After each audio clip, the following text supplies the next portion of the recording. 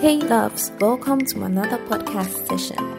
And now to today's episode. I want to do something different today before I speak about the topic for the day.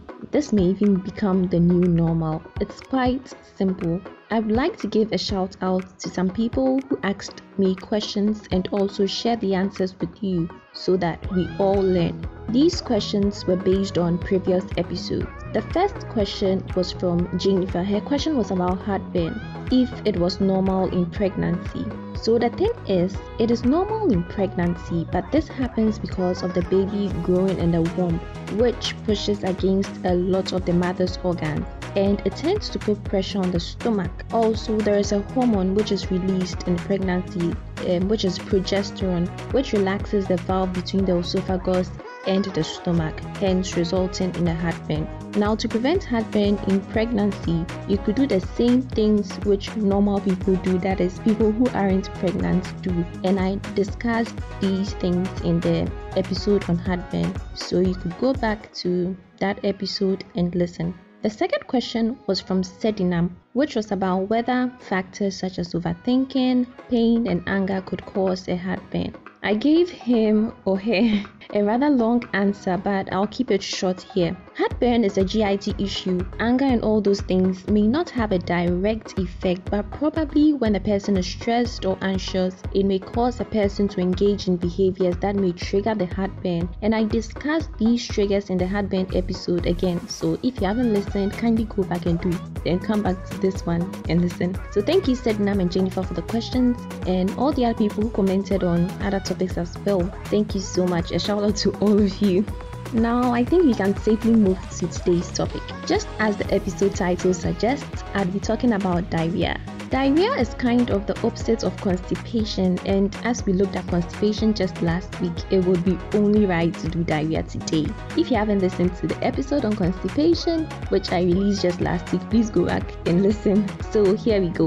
The thing is, with diarrhea, there is increased frequency of bowel movements with the passage of soft or watery feces. In simple terms, diarrhea is when the body's solid waste becomes liquid and then comes out more often. Most cases of diarrhea are self-limiting, which means that it does not require medications, it goes away on its own. But I would want to chip this in here that in children, however, diarrhea is a very serious issue and is one of the leading causes of child mortality, and most of the time the cause is viral in this group. And because it is viral in nature, and especially children, there is usually no cause for them to take an antibiotic unless of course there's an underlying bacterial cause. Just like constipation, diarrhea also can be caused by a lot of factors and may just be a symptom of an underlying condition. Example, food poisoning, because food poisoning presents with symptoms of diarrhea. Now, diarrhea may seem like an ill, what is this topic? But it could get very fatal if care is not taken, especially in children. There are two kinds of diarrhea: the acute type, which is usually for a shorter period, say less than 14 days, that's 2 weeks, and the chronic type, which is for a longer period of say more than 14 days. Some causes of diarrhea or factors which could result in you having diarrhea include infections, be it viral, bacterial, or protozoal in nature. An example of the bacteria type is that from Shigella, Salmonella, which are usually caused by taking in contaminated food and water. I give just a few details of the bacterial type because it is not so far away from us, and I'm quite sure that most of you must have heard something about the names Shigella or even food poisoning. Now that I've mentioned food poisoning, I think I would capture this in a different episode. We'll see. Just to chip this in here, the fact that your diarrhea is infectious in nature does not always mean that you have to resort to an antibiotic. Antibiotics themselves could cause diarrhea, but it's not the case for everyone though.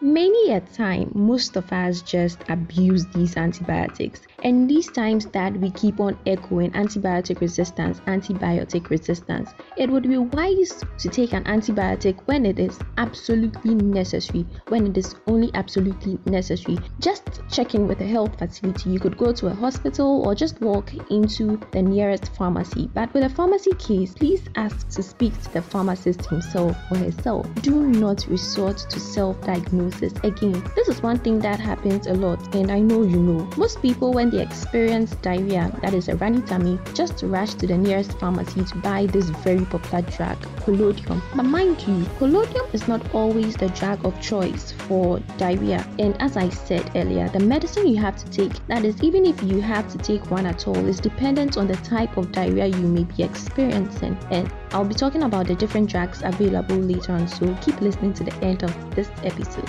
Now, where was I? Yes, we're looking at some of the causes of diarrhea. So another thing which could cause a person to have diarrhea is lactose intolerance. Probably this would also be captured in an entirely different episode. Also, some medications have the side effects of causing diarrhea. A quick one here too. I would like to say that side effects are not always bad. I mentioned this in one of the previous episodes, the herbal medicine one, where I had a guest on. So if you haven't listened to that one as well, please do. Okay, let's move on to some of the presentations of diarrhea. So a diarrhea episode could present with abdominal pains, some vomiting, which is not always the case though, fever, which is a rise in your body temperature, bloating, which is a feeling of fullness characterized by a hard, distended and painful abdomen, and the passage of frequent watery stools. A complication of diarrhea which I would want everyone to take note of and be careful about is dehydration. If you wouldn't take anything at all from this episode, take this one, crowd. Just take this one. So dehydration occurs as a result of excessive loss of fluid, and this dehydration is especially important when it comes to children. To know if you are dehydrated, the following signs and symptoms should help you. For adults, you may experience extreme thirst, dry mouth, or have a dry skin. You may also experience some dizziness or lightheadedness, and even little or no urination. For children, on the other hand, you would notice sunken eyes, dry mouth.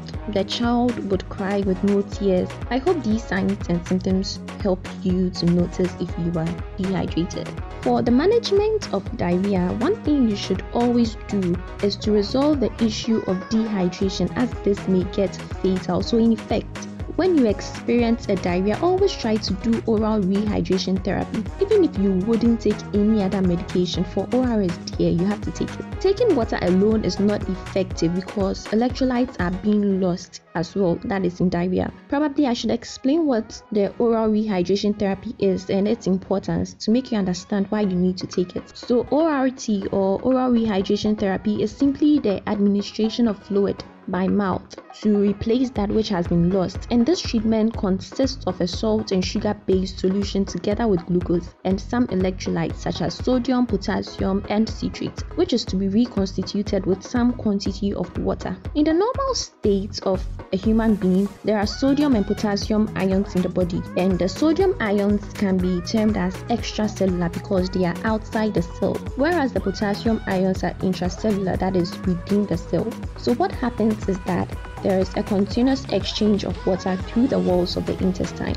But when you have a diarrhea, an imbalance sets in such that less of the water gets reabsorbed into the body, so there is a loss. And the thing is that water moves with sodium, so it means that your sodium stores also get depleted. Again, due to this loss of water, our body tries to conserve whatever it has left, and this is done mainly by the kidneys. So that's why you would experience little or no urination when you are dehydrated. So basically, when you take the ORS, that's the oral rehydration salt, what you are trying to do is replace all the lost fluid. ORS, as I stated earlier, contains glucose, and glucose moves with sodium, and then the sodium in turn draws water in.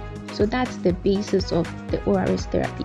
Other things you can take to restore or replace the lost fluid include water, juice, soups, rice water, but these other things should be taken to complement the ORS because, as stated earlier, what you are trying to do is actually replace electrolytes together with the fluids, and you would get this only from the ORS combination. Now let's move on to the next class of drugs that is effective in the management of diarrhea. These are the anti-motility drugs, an example of which is the popular collodium, which is loperamide.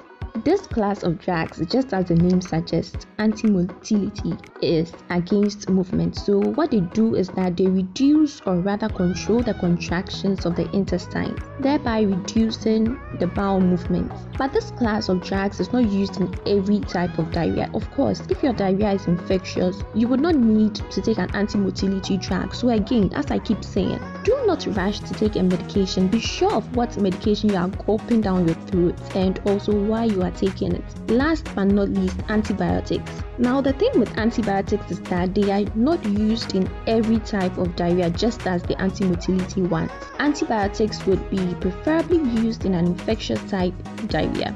To know what kind of diarrhea you're experiencing, speak to your healthcare provider. Be sure of whatever you are taking in first.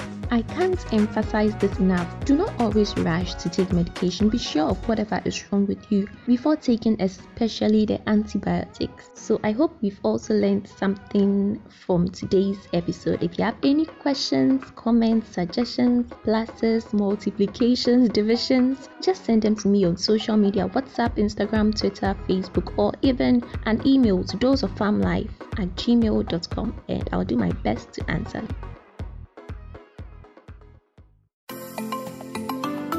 If you enjoyed this episode, please rate, review, and subscribe. Connect with me on Facebook, Instagram, LinkedIn, Twitter, WhatsApp, and email. Thanks so much for listening. Until next time, stay blessed. Bye.